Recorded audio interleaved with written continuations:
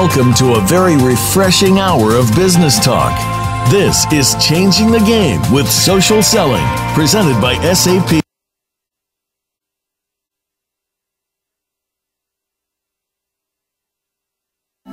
These days, everyone is looking for information on staying young, healthy, and fit. The Voice America Health and Wellness Network is here to help you on your quest to better health and a better you. We talk about everything from diet, fitness, and aging to substance abuse, personal growth, mental health, and much more. Learn from our experts who cover health and wellness from traditional and holistic perspectives. Tune in to the Voice America Health and Wellness Network. Healthy living starts here.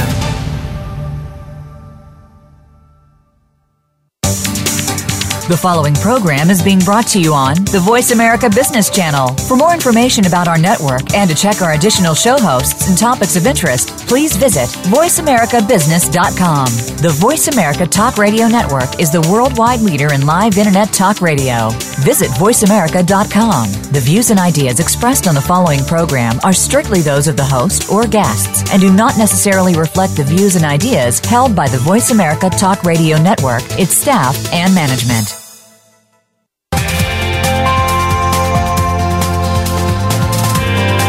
Welcome to a very refreshing hour of business talk. This is Changing the Game with Social Selling, presented by SAP. The best-run businesses run SAP. You'll hear from the innovators who know how to use game-changing technologies and business strategies to shake up the status quo in your company's future and help your organization move in exciting new directions. Now, here's your host and moderator, Bonnie D. Graham. Welcome, welcome, welcome. If you want to run with the Game Changers, you are in the right place. Let's see what the buzz is today. Oh, this sounds very serious. Let me quote from a writer named Evan Klein, who wrote, the B2B e-commerce customer experience is not what you think. Let me tell you a little bit more. He says, and I quote, "The existing culture of traditional B2B companies is not entirely conducive to online procurement experiences.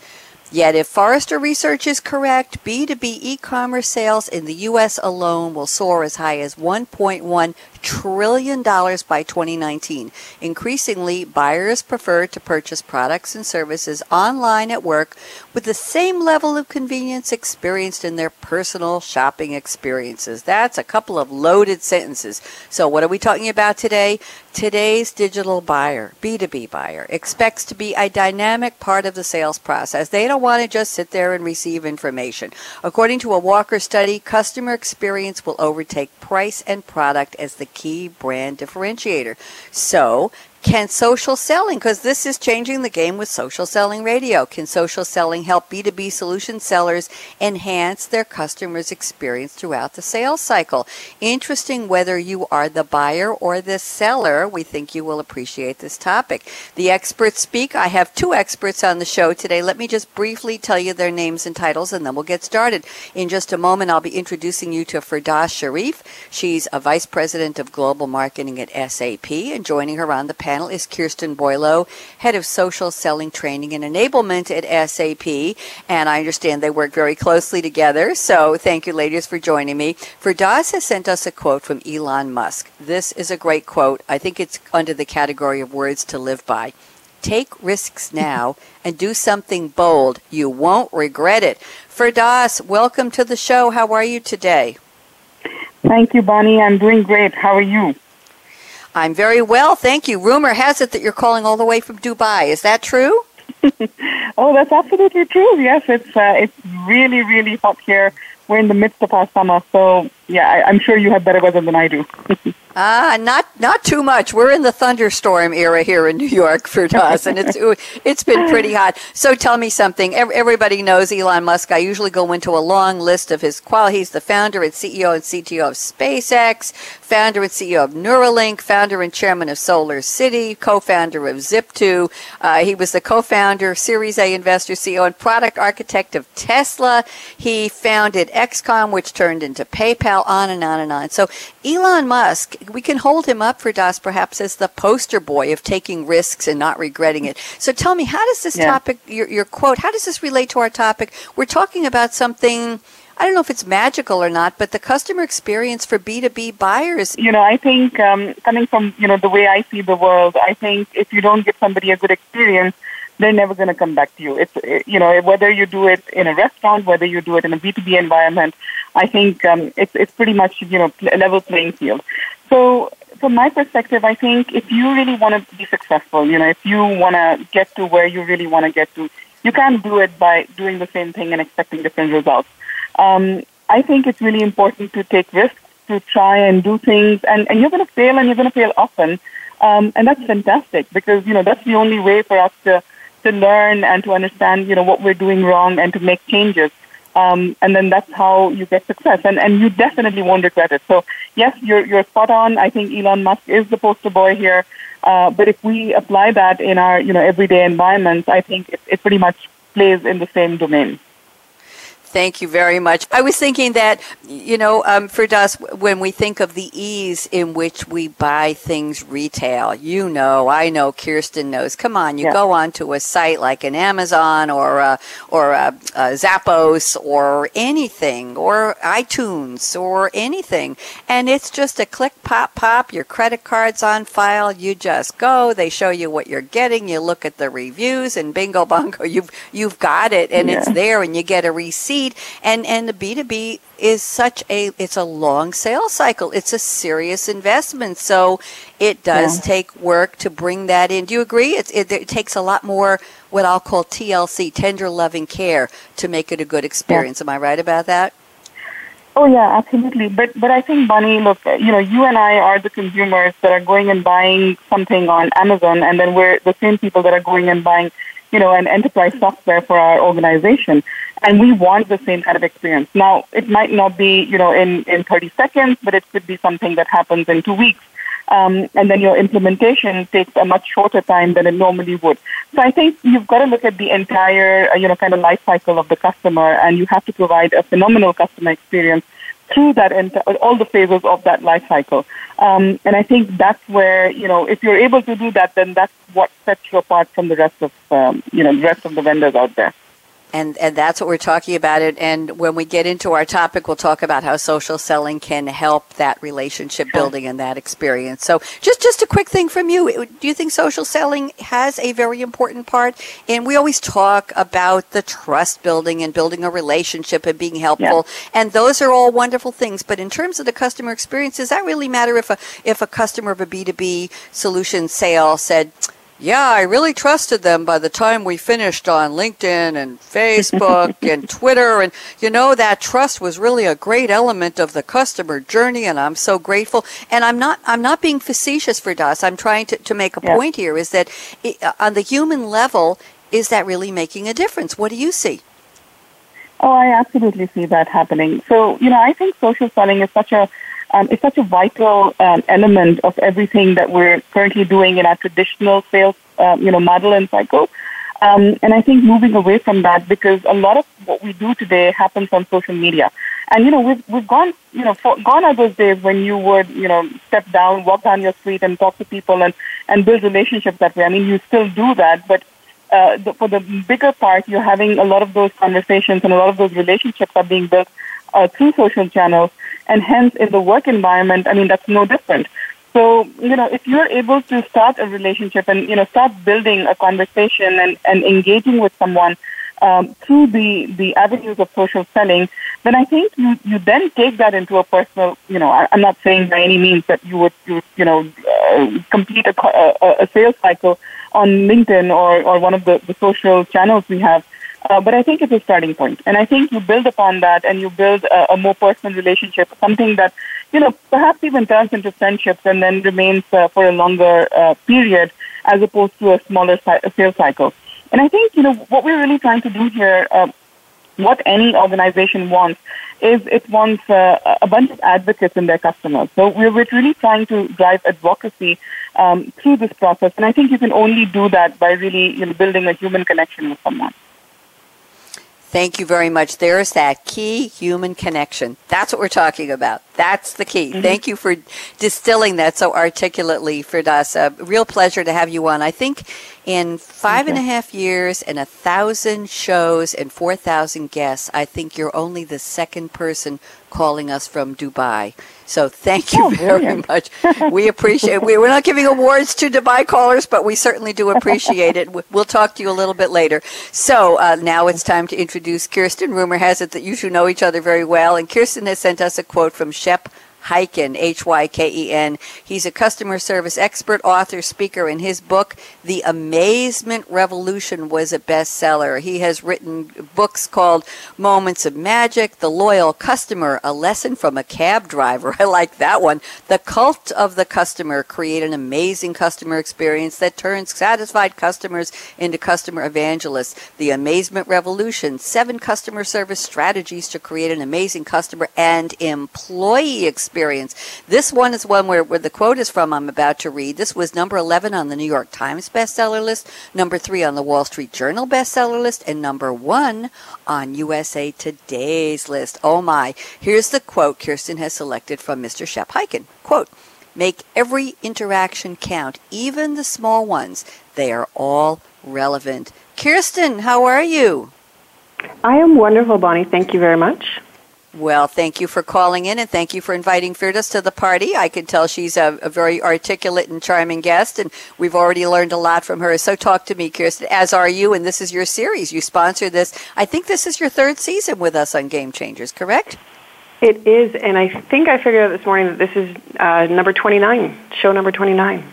Oh, my, that must be a lucky number. I'm glad. So tell me something. A very interesting quote, make every interaction count, even the small ones. They're all relevant. Tell me, are you a big fan of Shep Hyken? Have you read any of his books, and what do you think?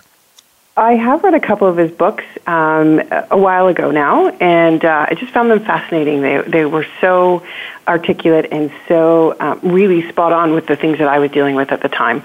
But I really liked this quote when I was looking for something to really evoke the topic of customer experience and social selling. Because when it comes to social selling, I heard somebody say it yesterday, you leave a digital exhaust. And you have no idea where your customer might interact with that digital exhaust that you've left behind.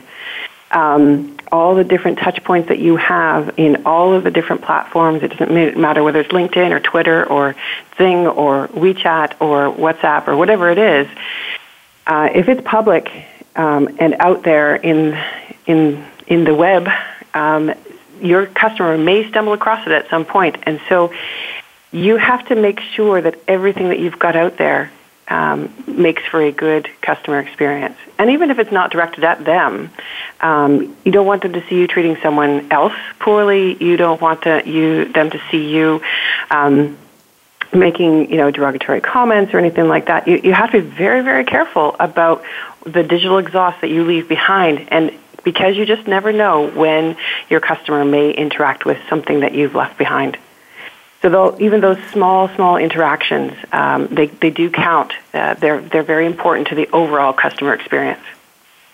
Very interesting. The term exhaust is new to me in that context, Kirsten. I find that fascinating. Usually we think of, I think of it as the wake. If you were in a boat and you were leaving a wake, and the waves just keep spreading out, or like putting a little pebble across a pond and seeing the ripples of your influence and of the impact of whatever you say on social. But the exhaust certainly has different connotations. Very, very, very interesting.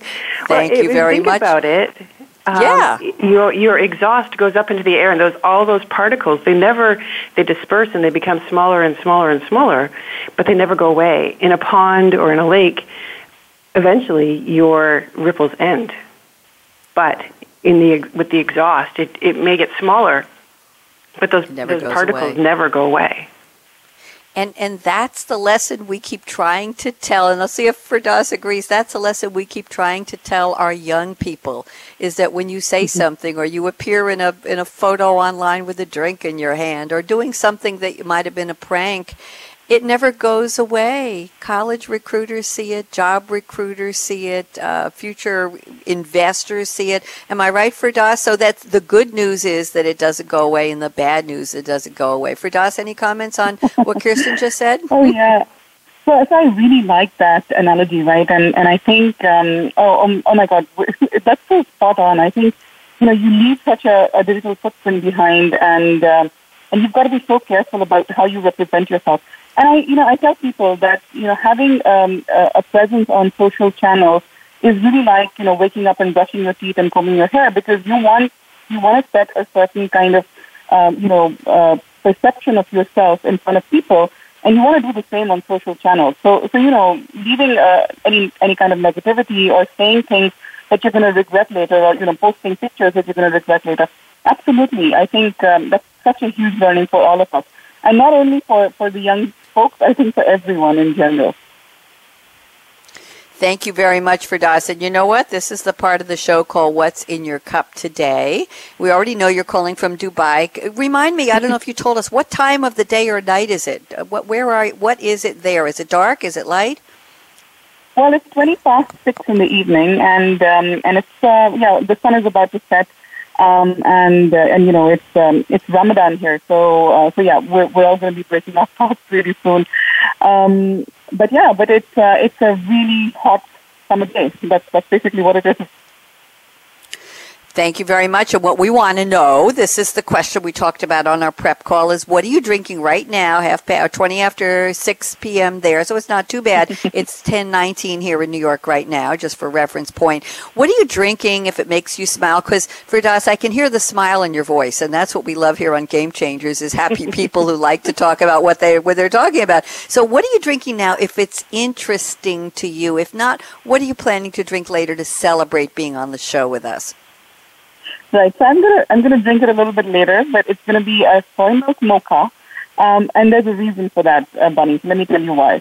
I'm not a big fan of tea or coffee. I'm not big on milk, so I am actually lactose intolerant. So milk doesn't do very well with me. So I prefer my vegan milk, and I like to really have chocolate in it, because that for me is the best kind of drink you can have. And then putting in a small shot of espresso that just adds to the flavor. So that's what I'm going to be drinking. Ooh, anything with chocolate, I'm on board. That's it. That's fine. I think I worked till about 2:00 this morning setting up this show, and I have another show an hour and a half. An hour after we're off the air, and all I wanted for Firdaus was something comforting, and it was 1:00 in the morning, and I said, I'm going to make a cup of hot chocolate. I don't care what anybody says. And there goes the little bit of cocoa, a little bit of sugar. Yes, I had white sugar. Oh my, and a little bit of water. I made the syrup. Then I added 2% milk. I heated it just a little, and then I had fresh, heavy cream, and I whipped it and I put it on top. If I tell you, thank you. I knew I liked you. That was just, wow. It was just comfort, comfort, comfort. Yes, and it powered me to work until 2. And here we are. Kirsten Boileau, are you in Canada today? Where are you and what are you drinking? I am not in Canada today. I am out in San Ramon, California. And I'm at the SAP Sales Academy working this week. So, it's 7:20 after 7 in the morning, and I really am wishing I had a Starbucks coffee, or not coffee, Earl Grey tea in front of me, but I don't. I'm missing it. I got up a little bit late and then met someone at breakfast who wanted to join with me on the car ride here, and so I didn't get a chance to stop for a Starbucks. So I have a water, and that's it, but I'm really wishing I had my tea. Well, and what tea are you going to get when you get to a Starbucks, or if you can find somebody to bring you one, which flavor are you going to get, and what's in it? Oh, my favorite is the Earl Grey. I drink Earl Grey almost exclusively outside of home. At home, my husband does not like anything flavored, so we have only orange pekoe, because we both drink pots and pots of tea every day. But when I'm outside of the house, I generally drink Earl Grey tea and just milk. I just like a little bit of, I prefer skim milk, but I'll take 2% if I have to. Very nice. There you go. Yes. Always figuring out what that percent really means to us and our health and our bodies. And, is there really that much of a difference? I agree with you. I go between, yes, I want the full flavor of milk, to, nah, I got to scale back to 2%. Nah, I got to scale back to 1%. Nah, it's time for skim milk. Now let's go back to the 2%. It tastes better. So, yes, I understand. You know what? I have been drinking skim milk since I was really young, probably 5 or 6, and I don't like the taste of 2%. I don't like it. I prefer skim. Really? Yeah. Really? Interesting. Firdaus, in Dubai, do you have choices of the milk fat percent there too, like we do here? Yeah, we do. But I think here, because we have such a big variety of milk. I mean, we have goat's milk, we have camel milk, we're in the middle of the desert, so you would imagine that we'd have a lot of camel, milk and products and stuff. So in those, you don't really get variety, but in cow's milk, you do get the 2%. And then you get full fat, you get skimmed, you get low fat. So I guess it's pretty much the same. Okay, good to know. And Kirsten knows this, and Firdaus is about to find out. They do not let me anywhere near caffeine on radio show days. You know why. And today is a doubleheader, 2 shows within an hour of each other. So all I'm drinking is a cool, clear glass of water in a cool, clear mug. But I have a bright pink straw because it is an absolutely gorgeous day here in New York. We had a monsoon-like storm yesterday that came through like, it wasn't a hurricane, but the rain was going at about a 45-degree angle in sheets. Thunder and lightning and crashing booms. It sounded like everything was exploding. And I was staying away from the windows, and I had my personal radio show last night at 7 o'clock, and the power stayed on, which was a little bit of a miracle. I could hear fire trucks going by and ambulances and wondering, I know trees were down in New Jersey. I know, Kirsten, that Newtown Square, the SAP North America headquarters, had the same storm about an hour before we did. They sent it here east to New York, so shame on them. Anyway, so we are talking about a very serious topic here, the B2B Customer Experience 2020. Now, those of you who are regular listeners to the show know that we talk at the end of the show. We have our crystal ball predictions round, and I'm always asking my panelists to focus on the year 2020, but we're going to focus on that during our conversation. I am very pleased to have 2 very special guests today. Firdaus Sharif, if you're looking for her, I'll give you how to spell her name so you can find her online. I know she has a social presence, Firdaus Sharif, Shariff. She's a vice president of global marketing at SAP. And Kirsten Boileau, you know where to find her, the head of social selling, training, and enablement at SAP. So delighted to have both of them. They're smart. They're focused on this topic. So whether you're the customer on the customer end of the B2B buying experience or you're the seller, this is a very important topic. How engaged should you be? What is the exhaust, the trail, the fumes, the wake, the breadcrumbs of social selling, whichever end of the transaction you're on? We have a lot more to talk to Firdaus and Kirsten about. No, I didn't end the sentence with a preposition in the next coming 40 minutes. So you don't even want to think of touching that mouse, that app, that dial. However you're listening, this is one you really don't want to miss. So I'm simply going to say to my engineer, Kevin, out. When it comes to business, you'll find the experts here. Voice America Business Network. Social media is taking sales organizations by storm, and only those who adapt quickly into the new digital world will be around in the future. Social selling is a concept that has implications to all lines of business, from building the fundamentals in the sales process and getting the content marketing mix right, to building cross-functional teams and ultimately changing the way buyers and sellers engage in a digital world. Join our experts as they analyze and discuss how social selling is changing the world of business. Changing the Game with Social Selling is presented by SAP. Visit www.sap.com.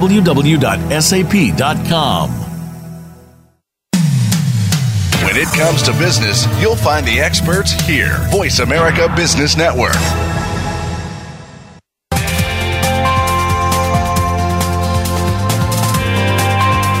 You're listening to Changing the Game with Social Selling, presented by SAP. Email your comments and questions to bonnie.d.graham@sap.com. And you're invited to tweet during and after the live show at Twitter #SAPRADIO.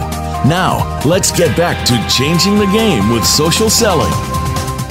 Here we are, and we're back with 2 special guests. We have Firdaus Sharif at SAP and Kirsten Boileau also at SAP, and we're talking about an important topic, whatever end of the transaction you're on. B2B Customer Experience 2020, the role of social selling.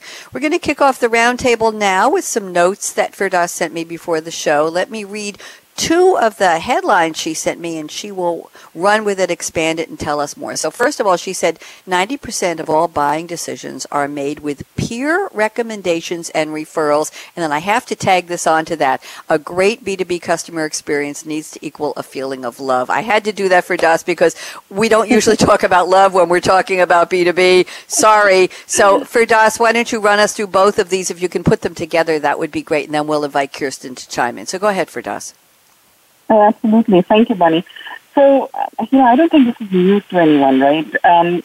We are gone are the days when people are calling up vendors or companies and asking them, hey, do you have a solution for this? And can you help me, with what I want? Everybody's going and looking at referrals, at peer recommendations, talking to their friends and family and finding out what somebody else did in a situation that they're now in.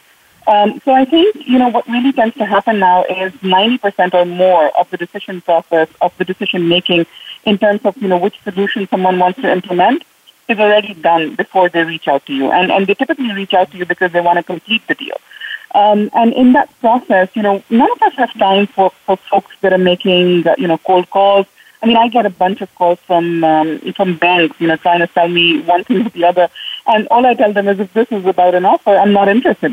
So I don't even, say hello or hi or, have the small talk with them because honestly, nobody's got the time and I don't either. So I think it's really about knowing someone and being able to, trust somebody. And we're going back to the topic that we spoke about a little bit earlier. Unless I know you, unless I trust you, and unless I value your opinion, I'm not going to come to you and ask you for advice. And that can only happen when, you and I have a relationship, and then, you kind of consider me a subject matter expert. And all of that is driven very nicely through social selling in the current, world that we're in the environment that we're in from a B2B business perspective. And then, about the other topic that you mentioned, a great experience needs to equal a feeling of love. Now I'll talk about myself. So I'm an absolute shoe fanatic, right? And I think that's the best way of describing myself. Every time I look at a shoe that has the Jimmy Choo name on it, or I look at the logo of Jimmy Choo, I feel so much enthusiasm, so much excitement, so much love towards the experience I have with that brand and with the shoes that I own. It's even difficult for me to explain, in words how that love and that feeling of enthusiasm and excitement, comes through. So really, when you look at a brand, I think you invoke an experience. There's an experience that comes to your mind, and unless that experience is absolutely superior, absolutely phenomenal, it won't, excite or bring out feelings of love or, of liking something to that extent that, you would absolutely trust it, absolutely say amazing things about it, be, a loyal advocate for it. And I think that's what every brand, regardless of whether you're in the B2C, B2B, honestly, I don't even think those terminologies exist anymore. I think it's more human to human, right? It's H to H. And I think unless you're able to invoke that kind of a feeling, you're not really succeeding as a brand.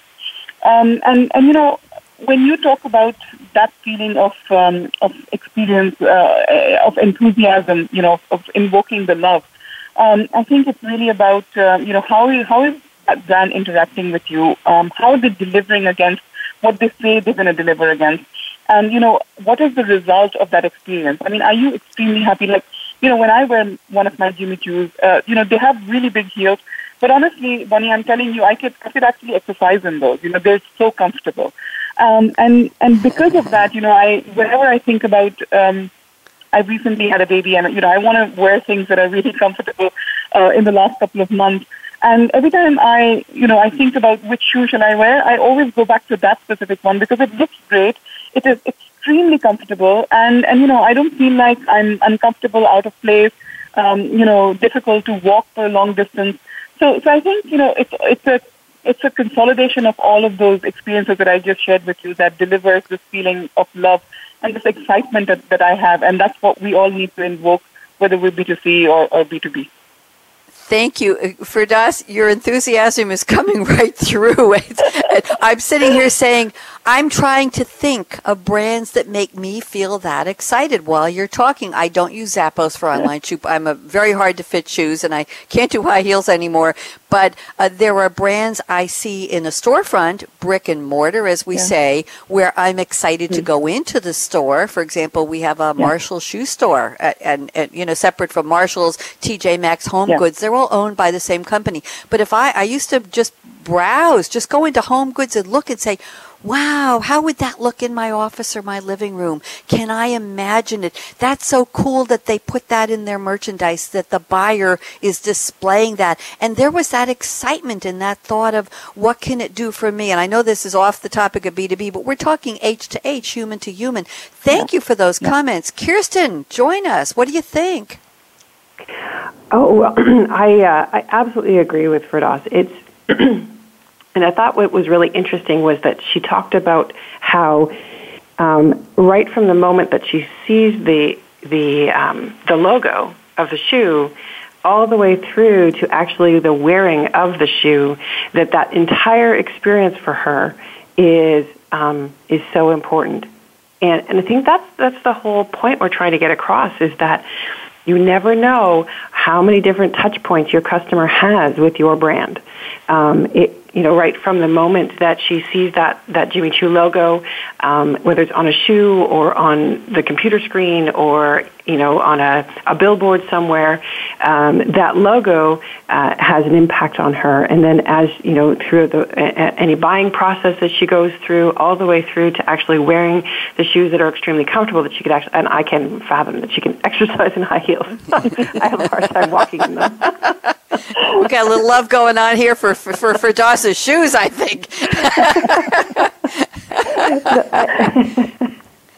I think that's the whole point, is that, she is so excited about that experience, not just about the shoe itself, but about the entire experience that makes her loyal to that brand and keep coming back for more and more shoes. If you take that to the B2B experience, if you can delight your customer throughout the entire process, from the moment that they first see your brand and see it associated with something that's important to them, that they then start to experience the brand in a new way, and every interaction that they have with your brand is a great one. They're all relevant. To go back to Shep's quote about even the small ones are relevant. They're all important, and all the way through to the implementation of the product, and then. And that it doesn't stop there. It has to continue on in the cloud-based economy that we're in. It's a continuous cycle of customer experience. How what was the follow-up like? What was the customer service like? What was the support like? All of those pieces eventually lead to the entire customer experience. And if those things after the actual implementation are still good and still really relevant and still delight the customer, even though there might be problems there, if you can make it right, make it a good experience for the customer in the solving of that problem, you can still delight that customer all the way through and maintain that customer. I mean, customer retention is such a huge part of what we do in any company, that making sure that you delight the customer, that customer experience is is good in all stages. That's what's important, and I think that she really illustrated that as she goes from that very first experience all the way through to the wearing of the shoes and being very comfortable in them, it's a continuous cycle, and she goes back and back for more. It's the same thing. We want our customer retention, our customers to be retained in that same way.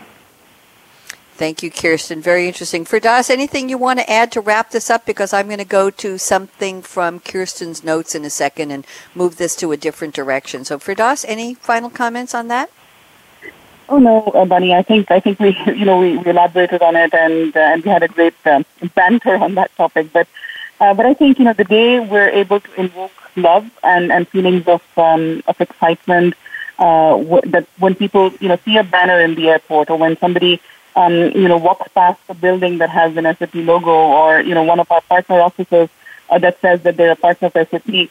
And then they see that they come with the complete trust just by seeing that logo. I think that's when we've achieved what we're talking about. And we're on the journey as well. By no means have we got there entirely. We have some phenomenal successes with customers, but then with others, we're still building that conversation and that journey. Thank you, Firdaus. And Kirsten, I'm looking at your notes, and let's talk about the extent to which customer experience and social selling go together. You say here, customer experience is an integral part of a social selling framework. That's I was thinking of it the other way around. You say all the way from awareness and demand generation through to customer retention. So any guidance, Kirsten, on the steps to start the awareness, start that demand gen, and then through retention, which would include, I call TLC, tender loving care, tender customer care, after the fact of the sale. And of course, you want to upsell them. You want them to become loyal. You want them to become advocates of your brand, as Firdaus was talking about her advocacy of brands like Zappos that she just exhibited here. Kirsten, a lot to talk about. Tell me more. Well, this is a place where marketing and sales really come together in that awareness and demand generation around social and through social selling. With marketing, creating the we call it snackable content that makes for that digital exhaust, and every time a sales rep shares that snackable content, they're generating awareness about solutions, about products, about themselves, and then if the customer is interested in that, then they start to click through it, they start to follow the rep, and then if you think about it from the customer standpoint, they start to see this person's name, kind of all over the place in all the content. They're searching for a particular topic, and they keep seeing this person's name come up attached to the content that they're interested in. And they're like, that's interesting. This person is sharing a lot of content that is very, very relevant to the topic that I'm interested in. I'm going to go and take a look at them. And so then they go and take a look at their LinkedIn profile. And what do they see? So this is where it becomes really important to make sure that your customer experience is very, very good with your brand. And I don't mean, a company brand. I mean your personal brand at this point. So they go and look at your LinkedIn profile. What kind of story does your LinkedIn profile tell? Does it look like you're looking for a job, or is it customer-centric? Does it talk about the value that you bring to your customer, or does it talk about how many times you've been to Club or Winner Circle or whatever your company calls it? Because if it talks about how great you are as a sales rep, your customer's like, you know what, this guy, he's sharing content, but I can't really see how he's going to help me. Maybe it was just kind of what his marketing team told him to do. But if they see something that really talks about how this person really helped out their customer, they helped them drive, conversions, or they helped them drive revenue, or they helped them, fix up their supply chain, or whatever it was, and what kind of impact they were able to have. That's going to be that's the customer experience you want to have. The customer says, "Oh, well, if they could do that for another customer, maybe they can do the same thing for me." And then that customer says, "Oh, you know what? Maybe I'm going to start to follow this person." And each one of those pieces becomes a part of that customer experience. Looking at someone's LinkedIn profile seems like a little thing, but it is very, very relevant. It's key that you get your story right. Very interesting. Kirsten, I'm so intrigued with what you just said, because going back to my point with Firdaus at the beginning of the show about telling our young people that exhaust, Kirsten, that you mentioned, those, I call them the breadcrumbs or the trail. They linger, they're out there, and what people see, it's hard for young people to see forward to a job like Firdaus's and a stellar career like hers and like yours, Kirsten, and even me in the media after years of being a programmer, analyst. You never know where you're going to be. It's hard for us to envision the forward motion of our career, of our life journey, if you will, and to think that everything sticks. The exhaust is, Kirsten, I can't get over that parallel, that metaphor you shared, because those particles do stick. So, Kirsten, you're a specialist, I know, in LinkedIn. Could you just give one or two pointers to our audience on what to do to have one of those shining through examples of a LinkedIn profile that will tell your prospect, this is somebody I can trust, I can get to like, I can get to know, somebody I want to do business with. Is there any key to how to introduce yourself on LinkedIn, for example, if a B2B customer is looking at you as a human being, Kirsten? I think, well, I could probably name off a dozen, but give me 5 or 6. That's fine. We have time. All right. Well, a couple of things that immediately come to mind are, having a good professional photo on your LinkedIn profile. I'm here at the SAP Academy, here with all kinds of early talents, and we were discussing yesterday morning in our morning huddle with the rest of the team here that's doing the facilitation about how this certain cohort had just gotten their professional photos done. They were, being uploaded into the Jam site for them to take down yesterday morning. And all the eye rolls about, their current photo, we can't wait to get these photos on their LinkedIn profiles. It was kind of funny how, it's such a key piece. That very, very first impression of who you are as a professional is that LinkedIn profile photo. If it's got, your favorite dog, or you're holding up a fish, or you're standing in front of your Ski-Doo, or whatever it is. All of those things, they don't apply. Yes, it might be, it might evoke who you are as a human being, but if they can't see your face, if you're dressed very casually, if you don't have a nice open smile on your face, or if the background's really distracting, then it doesn't give that great first impression that you want to give. Another thing would be to, in terms of photos, the background photo on your LinkedIn profile. The generic one is kind of a blue background, but you can really make your profile stand out with that visual. If you change it to something that either, LinkedIn has a bunch of different ones that they've uploaded, but also you can choose just a photo that you've taken yourself. More of a landscape thing, or you can make a bit of a collage kind of thing. There's all kinds of different options there that you can put in that background piece, and it really makes your profile stand out. Their eyes are drawn to it. The third piece I would recommend is the headline. Don't use it as your title, because if people really want to know your title, they can click into your profile and scroll down to see what your title is. But make it something that's very relevant to your customer. Draw them in. Yes. I've heard it described as, the title of your book. It should be the title of your book. You want people to look at that and say, I want to learn more, and they click in. Make it relevant to your customer, make it value-oriented, those kinds of things. And then the next piece I would talk about, probably this will be the last one, is your summary. Your summary is, once they've looked through your business card piece, which is the very top of your LinkedIn profile, the next piece they come to or should come to is your summary. And your summary is where you get to really start that conversation with them. Start to have that real impact on what what value you can provide to this relationship. You can give them a little bit of an idea of who you are as a human being, what kind of passions you have. Are you really into skydiving? I can't imagine why anybody would jump out of a perfectly good plane, but, maybe somebody else is interested in the same thing. Or it could be that they are, really, they love digging deep into strategy with customers. It doesn't have to be personal, but if you give them a sense of who you are as a human being, whether it's a professional or personal or a bit of both, you can at least give them that kind of understanding of what value they're going to get out of this relationship, and give them an idea of who you are as a person, so they can start to build that relationship with you. If you can invoke some sort of emotional response that Firdaus talked about, giving them that emotional experience with you, then they build that memory, and as soon as they build that memory, you have started to build a relationship with them. So, wanting to get that kind of reaction from them is really, really important. So those are the kind of the big pieces that I would pick out. Making it very visual, drawing people in with your headline, and then giving people a summary that's going to really draw home the value that you can bring to that relationship. Kirsten, that was great. I'm listening. I'm admiring. I'm typing into the chat with my engineer. She is so smart and so focused. And this is your brand. LinkedIn excellence is your brand, Kirsten. It's just what you do. Firdaus, am I right? It just rolls off her tongue, and everything that she says is good.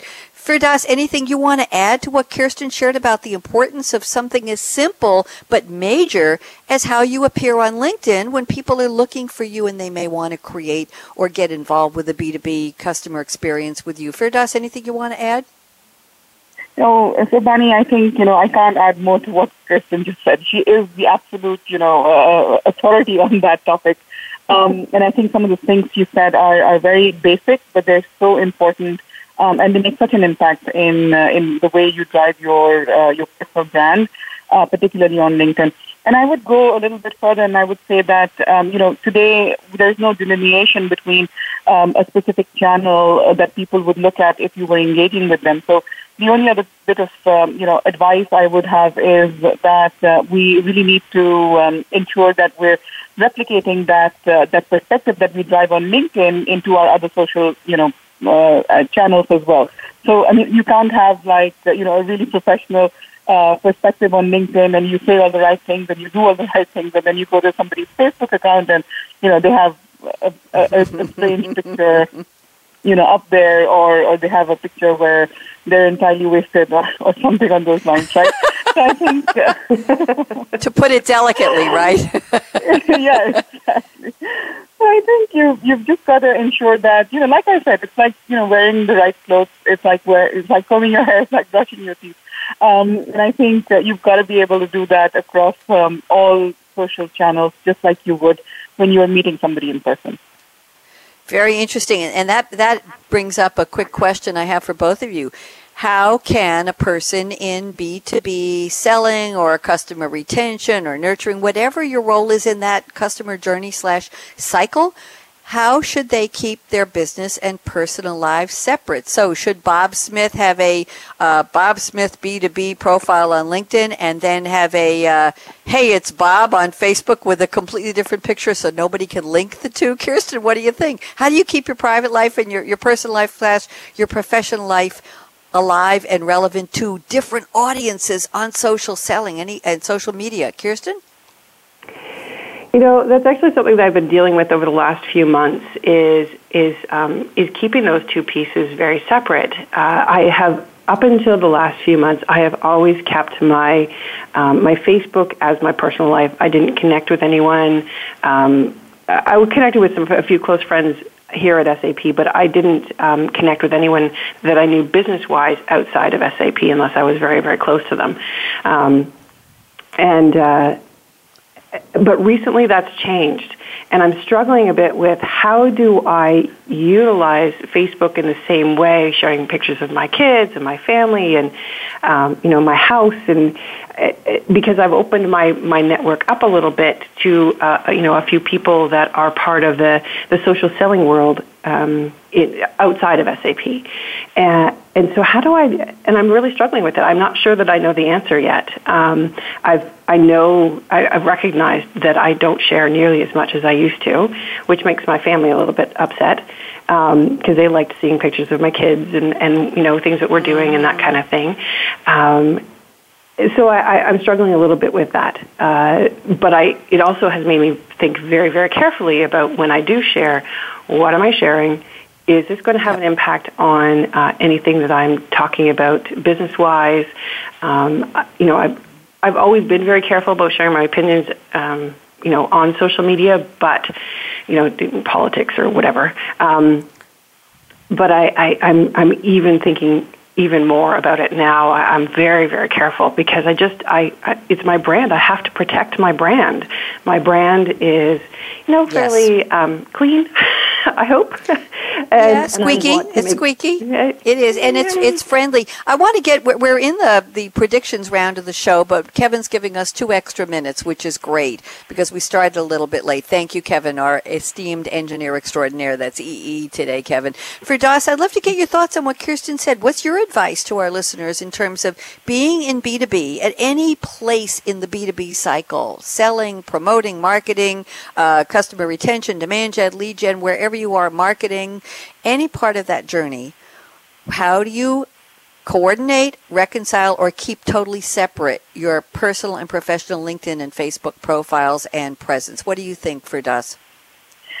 So Bonnie, I think quite differently from what Kirsten just said, right? I think that there's it's about work-life integration. It's not about finding a balance because that's a myth, in my opinion. So I really think that, you're the same human, you're working and you're living as the same person. And I think what you should do is just like Kristen said, you've got to be able to ensure that you vet what you share, because honestly, I wouldn't go and, tell somebody on the street that I did something crazy, right? I wouldn't do that because I don't know them. So why would I put it on a social channel, regardless of whether it's personal or it's business? And I think what you've really got to do is ensure that you stay as human as possible. For me, it's about what I truly believe in. That's what I either talk about. Those are the opinions that I have, that I share, and I love to have a voice, in the areas that I'm really passionate about. So I'm really big on women empowerment, and I love saying things about that on my personal Facebook, even on my LinkedIn, channels, and pitching into conversations that have a topic that is, on the lines of what my interests are. So I think it's quite simple the way I see it, but yeah, I can understand that it could be daunting to someone who may not have started off, going in that perspective.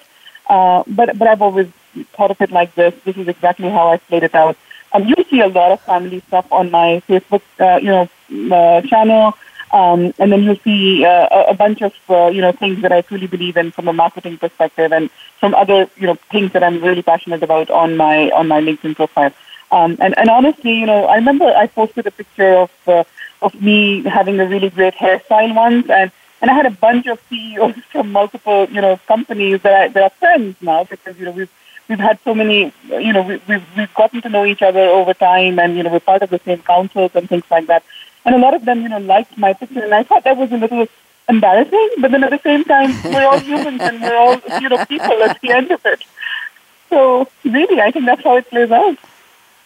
Very interesting comment. Thank you very much. Getting up close and personal, really, here. Firdaus, I'm going to ask you first. It's time for our crystal ball predictions round. I'm really enjoying the conversation with both of you. So I'm going to give you each 90 seconds, and then we'll wrap it up. Firdaus, look ahead. We talked about this topic being B2B Customer Experience 2020, the role of social selling, and we really haven't referenced that time frame. So let's officially look forward to 3 years away. And by the way, somebody very smart pointed out to me that 2020 is just 3 New Year's Eves away. So you can start planning your hairstyle and your drink already and making reservations at some fabulous place. By the way, Kirsten, there is a nightclub here on Long Island, a dance club called the Winner's Circle. I just wanted to tell you that. I forgot when you mentioned it.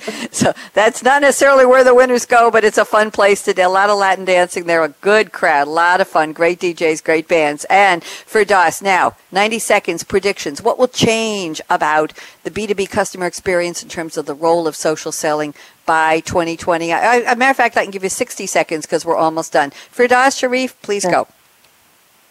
So I think, I think if at all, it's going to be a lot more mature than we currently see it. So I think, right now we see 90% of the decisions are being made before, speaking to someone, like officially. I think you'll see a bigger percentage of that. And people are looking for experiences that they see in everyday life. Why should that be any different from, what they experience in work environments? And I think what we're going to see over the next couple of years is a maturing of the expectations of customers. And I think we've got to be ready because, the ship is sailing. So if we're not on it, then, you're not on it. And I think that's the big thing to keep in mind. Thank you very much. Words to the wise, words of wisdom from a very smart lady. And Kirsten Boileau, I saved exactly 60 seconds for you. Predictions, please. Well, I got thinking about what I would want to say today, and I think that the prevalence of I think it's out there now, but I think that it will become far more popular where a B2B buyer will actually buy software or services or whatever it is that they're buying for their business in the same manner that we would go to Amazon and purchase a product. It's out there now, but I think it's not particularly popular at the moment. And I think that as people get more and more comfortable with the whole idea of buying, things online, yes, it's popular, but only actually 13% of transactions happen online right now. That as it becomes more and more ingrained into our culture, that it will transfer over to the B2B space, probably sooner than later. Thank you very much. We are just about at the end of our time together. Firdaus Sharif and Kirsten Boileau. What an interesting conversation. Kirsten, this has got to be one of the best. What do you think? I loved it. Firdaus is an amazing speaker. It's great. Well, you are too, lady. You are too. What a great combination. So I want to thank my two esteemed panelists, Firdaus Sharif and Kirsten Boileau, both very smart in the area of B2B. What should your personal and professional merging of who you are, who you want to be? Are you trustworthy? Are you likable? Are you social? But are you professional? How do you achieve that in social selling? I'm sure we'll do a part 2 at some point in time. I want to thank our engineer, excellent, extraordinaire, Kevin Gassman at World Talk Radio. I'm Bonnie D. Graham. It's been great to be here with my two special guests. Hope we added some words of wisdom and inspiration and energy to your day. I'll be back in an hour with a new edition of Partnerships Changing the Game for Digital Transformation, another great show live at 12 noon Eastern here on the Business Channel. Bonnie D. Graham signing off, and here's my call to action. Fasten your seatbelt. What are you waiting for? Go out and get a new hairdo and new shoes today. No, go out and be a game changer just like Firdaus and just like Kirsten. Talk to you later. Bye-bye. Thanks again for tuning in to Changing the Game with Social Selling, presented by SAP. The best-run businesses run SAP. To keep the conversation going, tweet your questions and comments to Twitter hashtag #SAPRADIO. Please join host Bonnie D. Graham again Tuesdays on the Business Channel. We wish you a positively game-changing week.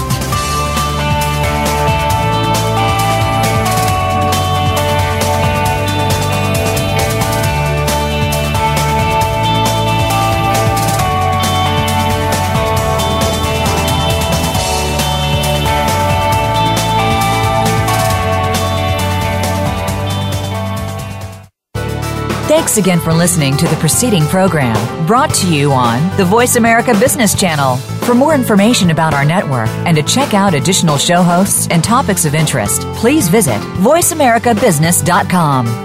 The Voice America Talk Radio Network is the worldwide leader in live Internet talk radio. Visit voiceamerica.com. The views and ideas expressed on the preceding program are strictly those of the host or guests and do not necessarily reflect the views and ideas held by the Voice America Talk Radio Network, its staff, and management.